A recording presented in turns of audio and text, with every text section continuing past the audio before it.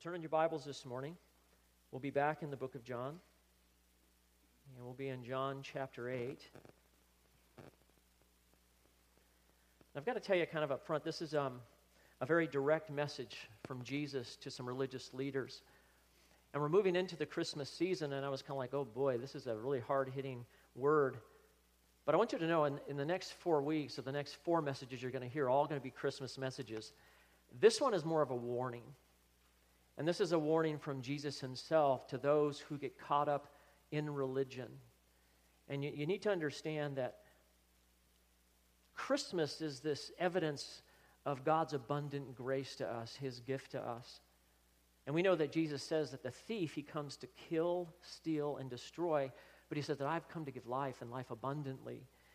That's the message of Christmas. And Jesus has already established there right now in John chapter 8 3 different evidences of who he is related to the wilderness wanderings. If you remember in chapter 6, chapter 7, chapter 8, Jesus says, I am the bread of life, relating back to the manna that was given in the desert. He says, come to me if you're thirsty, and I will give you drink, relating back to the water that was given to the Israelites when they were thirsty, he giving us and taking care of our spiritual thirst. And then last week we saw in John chapter 8, where he says that he is the light of the world. And that's a reference to God being the fire by night and the cloud by day. God cared for his people. He led his people. He protected his people. And Jesus is our protector, our leader, the one that we follow. But now he's been talking about all 3 of those things relating to eternal life. But now he's going to kind of do a shift here, and he's going to speak about judgment and eternal death. And this is a warning. This is Jesus speaking very directly to these religious leaders who in their heart, they want him dead. But I think in the heart of God, he's giving them one more opportunity for life, eternal life. He tells them they're going to die in their sins. And what we can learn from this is that he's going to show 4 reasons that people die in their sins. Let's take a look at the first 2 verses, verses 21 and 22 of John chapter 8. Then he said again to them, I go away, and you will seek me, and you will die in your sin, and where I'm going you cannot come. So the Jews were saying, surely he will not kill himself, will he? Since he says, where I am going, we cannot come. So why do people die in their sins? The first thing that we see this morning is people are deceived. People are deceived. Now, although these Jewish leaders, they were religious, they were trusting in lies rather than truth. Jesus says, I go away and you will seek me and will die in your sin. And where I'm going, you cannot come. Now, by Jesus saying that he's going away, what he's saying is he's looking forward to the cross. I'm going to the cross. I'm going to die, but I'm going to rise again. I'm going to ascend to heaven. And where I'm going, you cannot come. He's saying, I'm going there, and you're not going to be joining me there. And you need to understand that these were the leaders. They were the experts in the law. These were the scribes and the Pharisees. They had been looking for the promised one. Israelite had not had a prophet for over 400 years. And now suddenly the promised one is with them. And he says to them, you will seek me, but you will die in your sins. The problem is they'd already rejected him. In their hearts, they did not want the one who came. And Jesus' life was a whole testimony that he was from God. Now, if you'll remember, there were 4 things that were testimonies that happened. First, remember that John the Baptist, he testified about who Jesus was. And John the Apostle wrote in John 5:33, you have sent John, and he has testified to the truth. And what John the Baptist said is, he says, this is the Lamb who takes away the sin of the world. The first testimony was John the Baptist. And then the miracles testified about the Messiah. Jesus said in John 5:36, he says, the very works that I do testify that the Father has sent me. So now you have 2 testimonies. A third testimony is the Father himself testified about the Son. Jesus said in John 5:37, and the Father who sent me has testified of me. If you remember, twice last week I talked about those audible testimonies that the Father gave. He said, this is my Son in whom I'm well pleased. And then the last one is the Old Testament scriptures. They testified about Jesus, the coming Messiah. Jesus said himself in John 5:30 and 39, he says, "You search the Scriptures because you think that in them you have eternal life, but it is these that testify about me." 4 strong testimonies of who Jesus was. And these leaders knew that, but yet they denied it. They believed the lie. They wouldn't believe the truth. And because they believed the lie, they will die in their sins. Understand that they were very religious, but what they believed and taught were man-made traditions and not the Word of God. Jesus had a very strong rebuke for them in Matthew. Matthew 15:7, he says, "You hypocrites, rightly did Isaiah prophesy about you. This people, they honor me with their lips, but in their heart they're far from me. But in vain do they worship me, teaching as doctrines the precepts of men." So the statement here, "You're going to die in your sins," the first thing that I saw is that it reveals that there is not another opportunity after you die. No other opportunity to get to heaven. God has provided one life, one opportunity. And it's interesting, a couple of weeks ago, I was speaking to a Buddhist street witnessing with our evangelism team, and it was up by the library. And he said an interesting statement. He says, "Well, I think what's going to happen is I'm going to come back again and again until I get karma right." Basically, reincarnation. And I've talked to many people on the street that say, "Well, I believe that I'm going to go to a place called purgatory, a holding place that at that point I'll get to work off whatever sins I didn't get to work off here in heaven." Both of those and many other examples, though, they reveal that it makes the cross null and void. Because the Bible says very clearly that it's once for all. Peter said in 1 Peter 3:18 that Christ died also for sins once for all, the just for the unjust, that he might bring us to God. Jesus did a finished work once for all.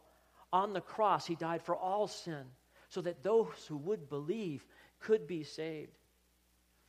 And the Bible teaches that there's one opportunity, one life, and then judgment. It's either judgment to eternal life or judgment to eternal hell. Either way, but this is the life that he's given us. 2 Corinthians 5:8 says, "We're confident yet well pleased to be absent from the body, present with the Lord." For those of us that believe, eternal life, present with him. Hebrews 9:27 says, "It's appointed for men to die once, but after this, the judgment." And I began to wonder what the most difficult part of hell will be for some. And I think for some, the most difficult part of hell will be regret. These men have deep regret, trust me, right now in hell. They had the living Lord, the Messiah of all, right in their presence. And they denied him. And they denied him because they accepted a lie. They would not believe in the truth. Jesus had just given 3 clear examples relating back to the wilderness wanderings, the people of Israel, that he was the one that offers eternal life, and they would not believe. As a matter of fact, not only did they believe lie, they told lies. Now, Peter in 2 Timothy 3:13 says, "Evil men and impostors will proceed from bad to worse, deceiving and being deceived." And that's what these men do. They were being deceived, but they also deceive. If you remember, they brought the woman caught in adultery, trying to deceive the people so that they could catch Jesus Christ. They used lies to try to trap Jesus. And as a matter of fact, in 6 months, these men are going to get people to give false testimonies to try to have Christ sent to the cross. Not only do they believe lies, they're liars themselves. They're caught in the trap of deception. And what scares me is I think there are many people today that are in the same place, even in the church. There are people who, if you will, they check off all the religious boxes. They come to church regularly, they read their Bibles, they even tithe, and maybe they even serve in some ministry. But they look at that as a means to buy their way into heaven. They do not understand the grace of God. They don't understand the cross where Christ died for them. They live in religion, and they're stuck, and they've bought the lie, and they'll die in their sins. And these religious men right here, they remind me of the parable of the prodigal son, which really is the parable of the prodigal sons. You understand that story is really about two brothers, two sons.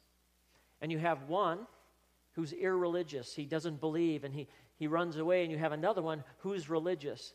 And both of them are lost. And you know the story. You have the one son.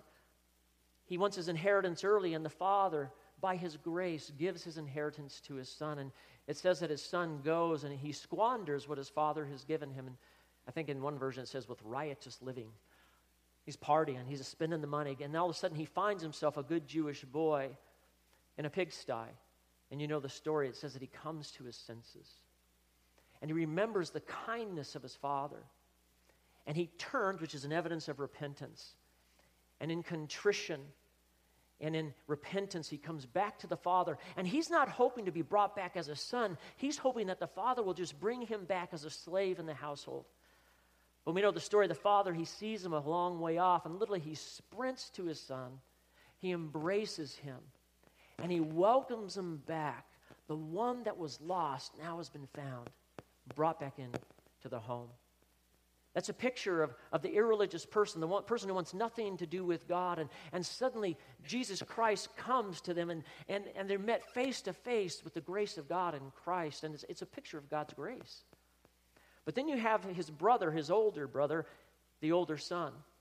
Now some would say, well, that son obviously, he's going to be in heaven, right? Well, no, because he never really was in the house. He was always in the field away from the father. Now he was doing the work. But he always thought that work earned his father's affection. He always thought that work somehow earned his inheritance. And if you remember, he comes back and there's a party going on for the younger brother, and he judges the father's grace. And he judges the younger brother. That second son, he's a picture of these men. He'll die in a sin. He's religious, but he does not have the father. And this is the warning. This is the warning particularly, I think, for the church. Don't be religious. Know the living Son. It's about knowing him, about being surrendered to him. What we do for God is birth because we love him. The motivation of our heart is that he has done so much for us, and now we give back. But religion is the opposite of that. You do things to earn his favor, so he's obligated to give you heaven. And that's where these men are. Now, these religious leaders were deceived, and they're going to die in their sin. And Jesus will proclaim to them, I never knew you. Depart from me, you workers of iniquity. And so in their deception, they respond to Jesus' statement where he says, where I'm going, you cannot come. And so the Jews were saying, surely he will not kill himself, will he? Since where I'm going, he cannot come. Their response in verse 22 is it reveals with clarity that they're so lost. And the reason it shows that they're so lost, because Jewish tradition taught that when somebody committed suicide, they automatically went to hell. First century Jewish historian Josephus said that the souls of those whose hands acted madly against themselves are received by the darkest places in Hades. And these leaders, they understand that Jesus is talking and that he's going to die. He's talking about his death. But where they're deceived is they think, well, he must be talking about hell because obviously we're going to heaven. They think they're in. And that's where the deception lies. One commentator put it like this. He said, the Jewish belief was that those who killed themselves went to the lowest part of Hades. Jesus had just said, where I go, you cannot come. And they had correctly understood that he was speaking of his death. But they responded and reasoned that since they would surely be going to heaven, that he must be going to hell and to the lowest part at that. They deceived themselves.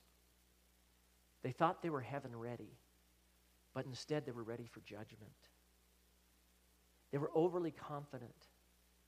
They thought they had all the boxes checked off, but they deceived themselves. And not only did they deceive themselves, but they were deceived about who Jesus was. If they knew who Jesus was, they would understand that he would never commit suicide because he cannot sin. He's God, and he would never sin. But Jesus will give his life, but he gives it gladly for the lives of others, doesn't he? John 15:13 says, greater love has no man than this, that you lay down your life for your friends. John 10:17, Jesus says, for this reason the Father loves me, because I lay down my life so that I can take it up again. Jesus willingly gives his life. But he gives us so that we can have life, eternal life. And the deception comes with Satan. Satan loves to lie. And he loves to cause deception, which causes doubt, which causes discouragement. And the deception is this: if you do a lot of good things for God or avoid the bad things, you're okay with God. But you'll never be able to do enough. And you'll never avoid enough. Because God in his holiness cannot accept a sinner without an atonement. And that's why Jesus came, to pay for our sins. As a matter of fact, Jesus put it like this. He said, I am the door, in John 10:9. And if anyone enters by me, he will be saved, and he will go in and find pasture. Now the thief, he comes to kill, steal, and destroy. But I've come to give life, and life more abundantly. The evidence of our faith is a life that honors God. To work to earn heaven is religion. To serve God with all we are is true and saving faith. Now, deception, lies, are common in our day, but sometimes it's not even so much what we believe that we hear. Sometimes we can deceive ourselves, can't we? And I read this article by Lee Strobel. I love the way he writes, and I just want to share it with you because it really resonated with me. He says, imagine that a daughter and her boyfriend are going out on a date for a Coke on a school night. And the father says to her, you must be home before 11. By the way, as a father, I would never allow my kid out late by 11. I'd be saying, you got to be in by 9. But anyway, this father says you have to be in by 11. And so by 10:45, the two of them are still having a great time, and they don't want the evening to end.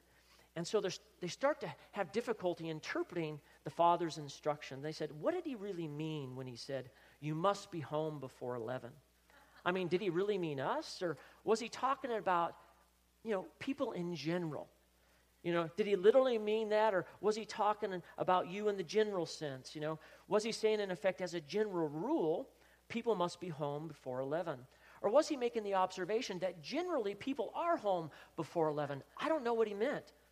And what did he mean? I mean, would a loving father be so adamant and inflexible?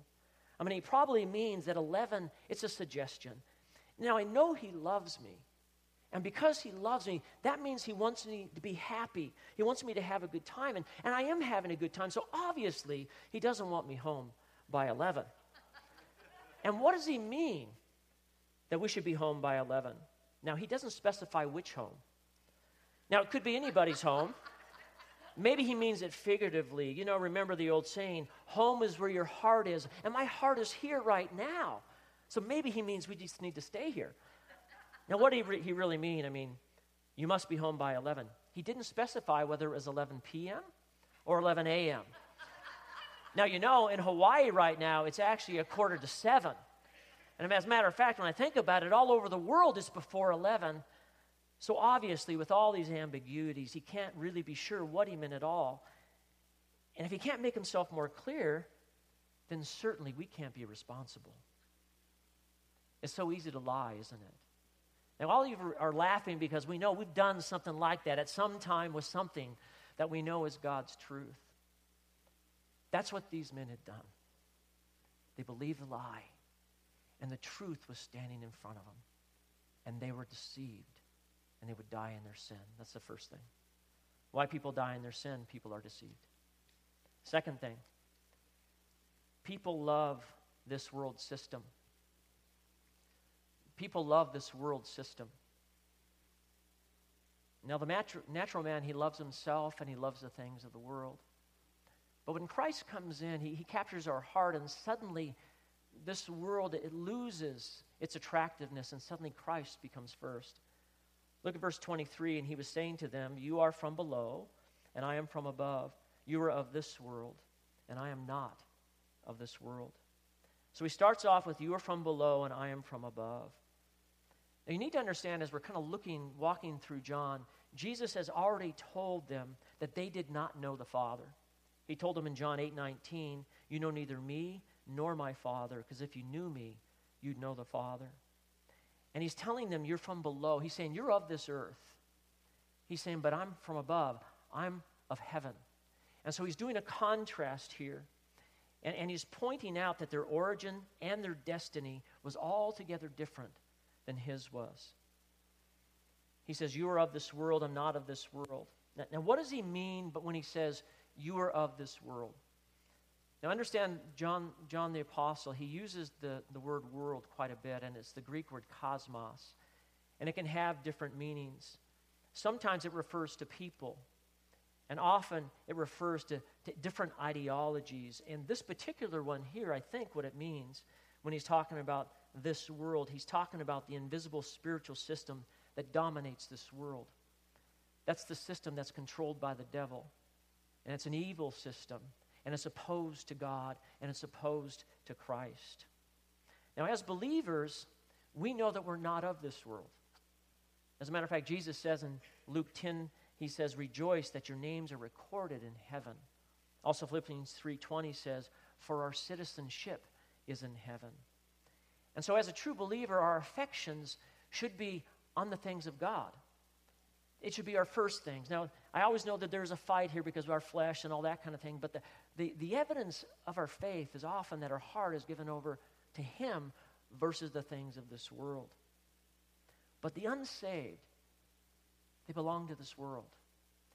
And they're overly concerned about the things here. And the Bible teaches that Satan is the ruler of this world in this present age, that he's the prince of the world. And he has orchestrated a system that is so against God, so full of lies and deceptions. And it's an invisible system of evil. It's organized and controlled by Satan. And Satan's system is always opposing Christ. As a matter of fact, Jesus, when he speaks about those without Christ, he calls them sons of this age. And Paul, he speaks about this system and this kind of thing. It's kind of an unseen world in Ephesians 6. Let me read you what Paul said in Ephesians 6, 11 and 12. He says, put on the full armor of God so that you will be able to stand firm against the schemes of the devil. For our struggle is not against flesh and blood, but against the rulers, against powers, against the world forces of this darkness, against the spiritual forces of wickedness in heavenly places. There are forces of wickedness in heavenly places. There are unseen realms that are trying to stop the work of Christ, stop the work of God, and has control over the hearts of men that don't know our Lord. There are those that do not know God, that do not love Christ. There are those that look religious like these men, but yet they're actually trapped in the world system. And so Jesus says, you're of this world. And then he says, but I'm not of this world. These two competing systems of thought. And see, these Jewish leaders, they thought they had it nailed down. They thought they had all the boxes checked. They thought that they were the ones that were truly right with God. But they actually loved the things of the world. They loved the power and the things that the world could provide. Now, John is very clear when he talks about the world. In his epistle in 1 John, he says this in 1 John chapter 2. He says, do not love the world or the things of the world. If anybody loves the world, the love of the Father is not in him. For all that is in the world, the lust of the flesh, the lust of the eyes, the boastful pride of life, it is not from the Father, but it's from the world. And so for a person to die in their sin, all they've got to do is have all their focus and their affections on the things here and not on Christ. Sometimes I think there are those, even in the church, they're here for a while. And the things of Jesus begin to excite them. They have never heard that. It seems fresh and something new. But as we know, as the parable of the soil speaks, sometimes there are those that when the cares of this world come, it captures their heart and they drift away. Mark 4:18 says, others are the ones whom the seed was sown among the thorns.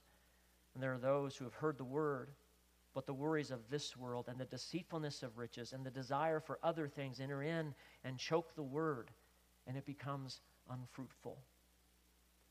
There are those that may attend church for a while, but it becomes unfruitful because really their heart is given over still to this world. But true Christians, we have a desire for the things of God, the things for Christ. And although there's always this competing, if you will, a fight in our flesh and the spirit, We want to lean more towards the Spirit. Sometimes we lose, but our heart is His, and we know it, even though sometimes the temptation for the things of the world is still present. And it reminds me of the hymn that Brooke sang right there. Turn your eyes to Jesus. Turn your eyes upon Jesus. Look full in His wonderful face, and the things of this earth will grow strangely dim in the light of His glory and His grace. Jesus has been crystal clear with these leaders from the beginning. He's the one. But they love this world system more. And so they'll die in their sins. You know, a few years ago, I was working out boxing when my shoulder was good. And there was a guy there, and his name was John. And almost every workout, after the workout, John and I would talk about religion. And John was born a Jew, but he really wasn't a practicing Jew. And it almost was like a debate every time. And John was honest with me. He just said, look, he said, I like life. And he goes, I like pleasure. He goes, if there's drugs, he goes, I'll do drugs.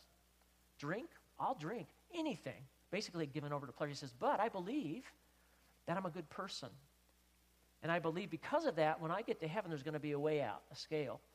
And that God somehow is going to weigh out my life. And I think He's going to actually say I've done more good than bad and that kind of thing. And whenever I would start to share with him, I said, it doesn't quite work like that. You know, whenever I'd mention the name of Jesus, he'd get really upset. And so this went on for a couple months, but I remember there was this one time after a workout, he seemed really different. In fact, he seemed kind of almost like broken. And he actually came to me and he said, Rob, would you pray for me? And I said, yeah, sure. And he said, I'm having a lot of financial problems. There's issues, and I'm not sure what to do about it. And so what I basically did, I kind of flipped it. And I said, God provides for all of our needs, but you have a more important need. I said, would you let me share with you what that is? And he said, yes. And so I actually had the chance and the opportunity with John to share the gospel message of how Jesus came. I said, hey, by the way, Jesus was Jewish. And he lived the life that we can't live, and he died for you, John. And it was really neat, as John really seemed open. And he listened to the whole gospel presentation, and I just thought, wow. And so I just went for it. And I said, do you understand? He said, yes. And I said, well, John, I said, would you like to receive Jesus Christ? And this was his response. He said, no. He goes, I still want to live some more. Now, in my thinking, he's thinking, when you receive Christ, your whole life just dies, right? It's like it's over. But he said something. He goes, he said, but I'm interested. He said, I've never heard that. He said, can I come to your church? And I was like, yeah. And so invited him to church that Sunday. And so that Sunday, I'm looking all over for him. I think Pastor Neil was preaching that Sunday, so I had a lot of time. I was walking the halls trying to find John. He never showed, and I thought, didn't show. Well, the day that I talked to him was a Wednesday. John had gone home, and that night he died. He had a heart attack, massive heart attack. Now, I don't know if somebody else talked to John, but I can tell you this. He rejected the truth. He died in his sin. Why? Because he loved the things of this world more than he loved Christ. It's so sad. Two things we've seen this morning. Why people die in their sin. People are deceived, and they love this world system. There's a third thing here. People refuse to believe the truth. People refuse to believe the truth. Now, the devil, his plan is always to persuade people that truth is relative. But the Bible speaks very plainly. There is truth, and it calls us to respond to it in faith. Look at verses 24 through 26. It says, therefore I said to you that you will die in your sins, for unless you believe that I am He, you will die in your sins. So they were saying to him, who are you? And Jesus said to them, what have I been saying to you from the beginning? I have many things to speak to you, to judge concerning you, but He who has sent me is true. The things which I heard from Him, these I speak to the world. He says, therefore I said to you that you will die in your sin. Now, the only way to escape judgment is to put your full trust in Jesus Christ. Now, understand, as we're looking at the book of John, John wrote in John 1:11 and 12, he says, he came to his own, and his own did not receive him. But all who did receive him, who believed in his name, he gives the right to become children of God. These men, they have no desire for him. And because of their unwillingness to believe, they will die in their sin. And we need to understand John the Apostle, the reason he wrote this book, I mean, the whole purpose of the book, the purpose statement is so that people would believe. John chapter 20, verse 31, this is what John the Apostle said. He says, "These things have been written so that you may believe that Jesus is the Christ, the Son of God, and that by believing you might have life in his name." So I want to tell you this morning, this is your opportunity this morning. It's another opportunity to believe. This is written, this is being preached so that you can believe. And in a congregation like that, we have irreligious people. You were like me when I was 30. I didn't want God. I wanted me. I wanted the pleasure. I wanted the stuff that I wanted. And then I came face to face with Jesus. But there are some of you maybe here where you're like the religious. You're not irreligious, you're religious. You're here, you serve, you give, you do all these things. But it's to earn God's favor, not because he paid for it for you. Some of you are like the older brother, and some are like the younger brother. And we have to ask, what do we believe? Look at verse 24. It says, "For unless you believe that I am he, you will die in your sins." And what he's saying here is the same thing we've seen earlier. He uses that statement in the Greek, ego eimi. This is the statement where he's claiming to be God here. This is the great tetragrammaton from the Hebrew, which means I am that I am. Now what's interesting in this text, if you look at the Greek, where it says, "For unless you believe that I am he," that word he is not in the Greek.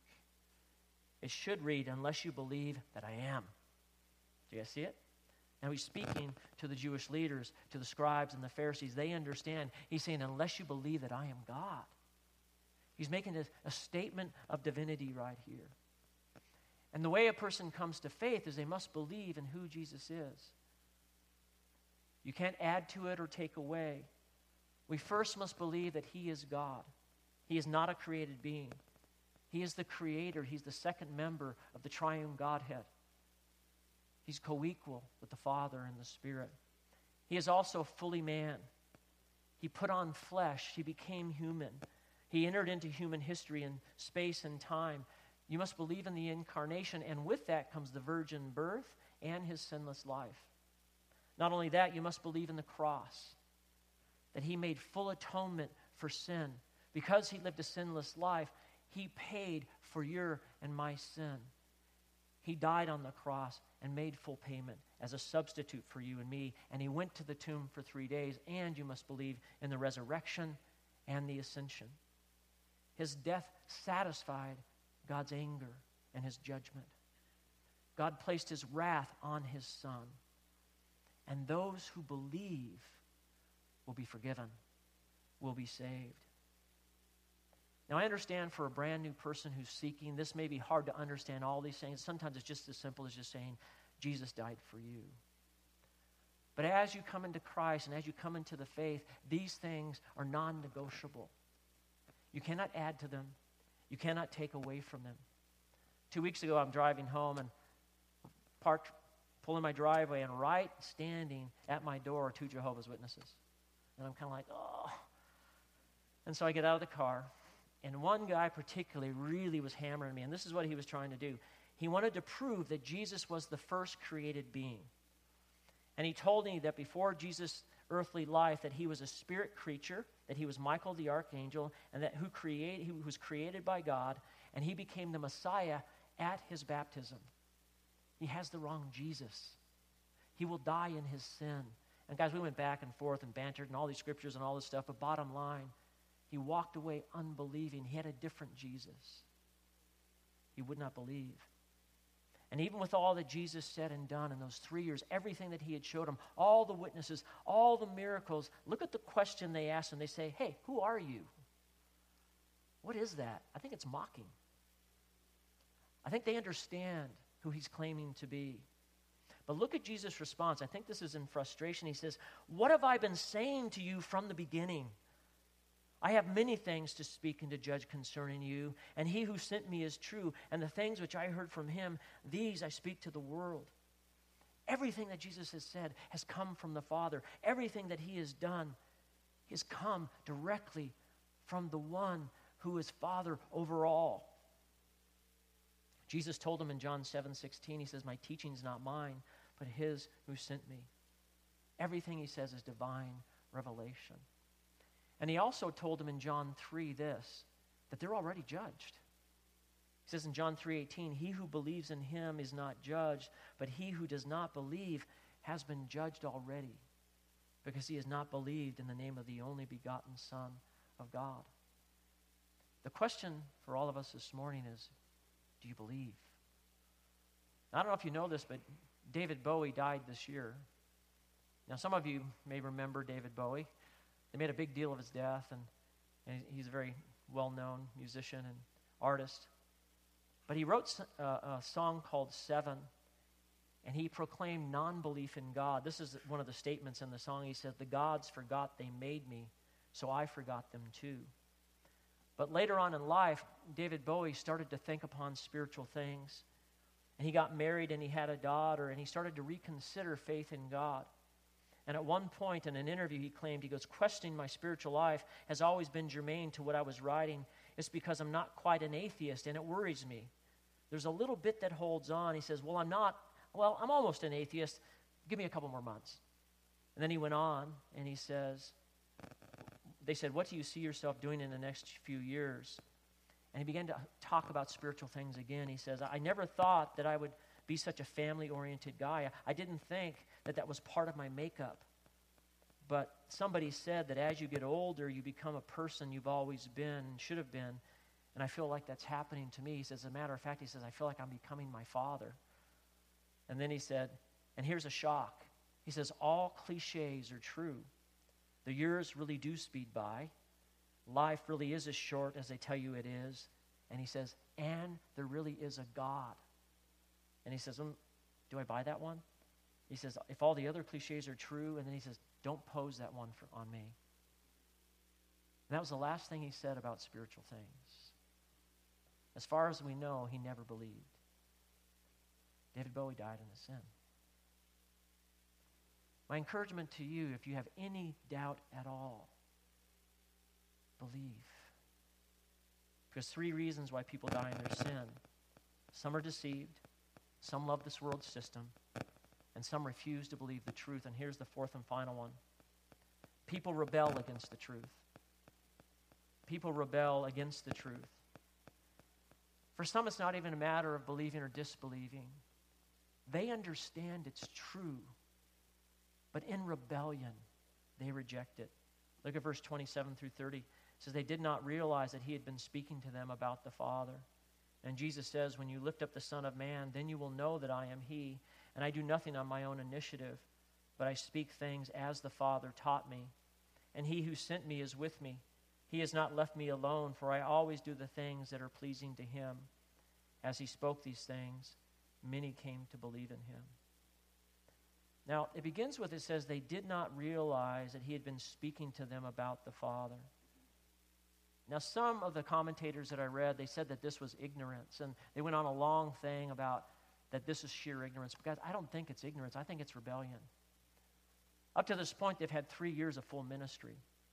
I've shared with you this morning so many different ways in which Jesus showed them through miracles, by testimonies, everything that pointed that he is the Messiah who was to come. And Jesus, from the very beginning of his ministry, made it crystal clear that he was the one. And he also told people what to look for in him so that they could know he was the one. When he went back to Nazareth, he stood up and he began to read from the prophet Isaiah. And in Luke 14:18-21, he says, the Spirit of the Lord is upon me, because he's anointed me to preach the gospel to the poor, and he sent me to proclaim the release of the captives and the recovery of the sight to the blind, to set free those who are oppressed, and to proclaim the favor of the year of the Lord. And he began to say, today the scripture has been fulfilled in your hearing. Now, if you remember, a few months later, John the Baptist was in prison. And John was trying to figure out, I think he's the Messiah, so he sends a couple of his disciples to go talk to Jesus. And they come to Jesus and they say, are you the expected one, or do we look for someone else? And this is how Jesus responded. He said, Go and report to John what you have seen and heard. The blind receive their sight, the lame walk, the lepers are cleansed, the deaf hear, the dead are raised up, the poor have the gospel preached to them. Blessed is he who does not take an offense to me. Everything Jesus did was everything that he read. And his whole life was this testimony before them. They knew the truth. It's not a matter of unbelief. This is rebellion. They will not believe. And sometimes what happens is you hear the truth, but you don't want to accept the truth. You know it's true. But in your flesh, and because of your sin, you rebel against the Holy One. This is a mark of Israel. This is who they were. Moses said, "For I know your rebellion and your stubbornness. Behold, while I'm alive with you today, you've been rebellious against the Lord, and much more when I die." The Jews were always rebellious. I've got to ask you this morning, do not rebel against him. Accept him. Accept the truth. You know it's true. You know he's the one. He's calling out. Yesterday we had a memorial for Joe McDonald. And I've been saying these things about denying him. She would be the exact opposite of that. She is the picture of acceptance.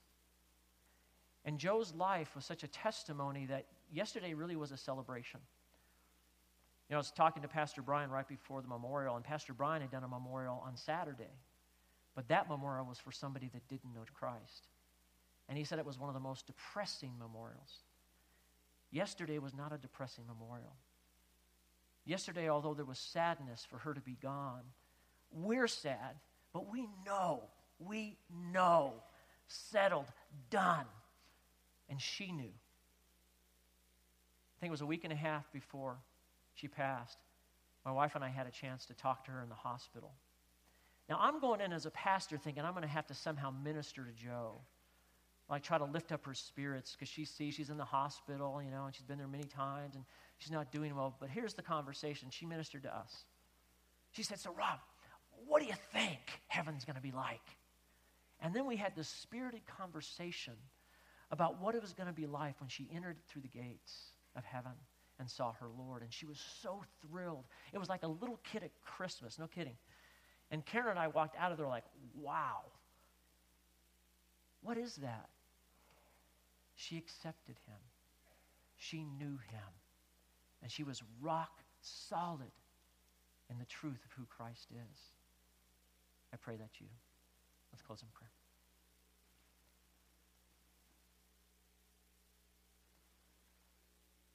Jesus, you told us that in this life you will have trouble, but take heart. You've overcome the world. And Lord, we see in this text a very difficult warning to these religious leaders, Lord. You tell them straight that they will die in their sin. But Lord, now we would ask that you would help us, Lord, to live in your glory. Help us as a church to trust you and to move forward in faith. And we pray this in Jesus' name. Amen. Could I please have you stand?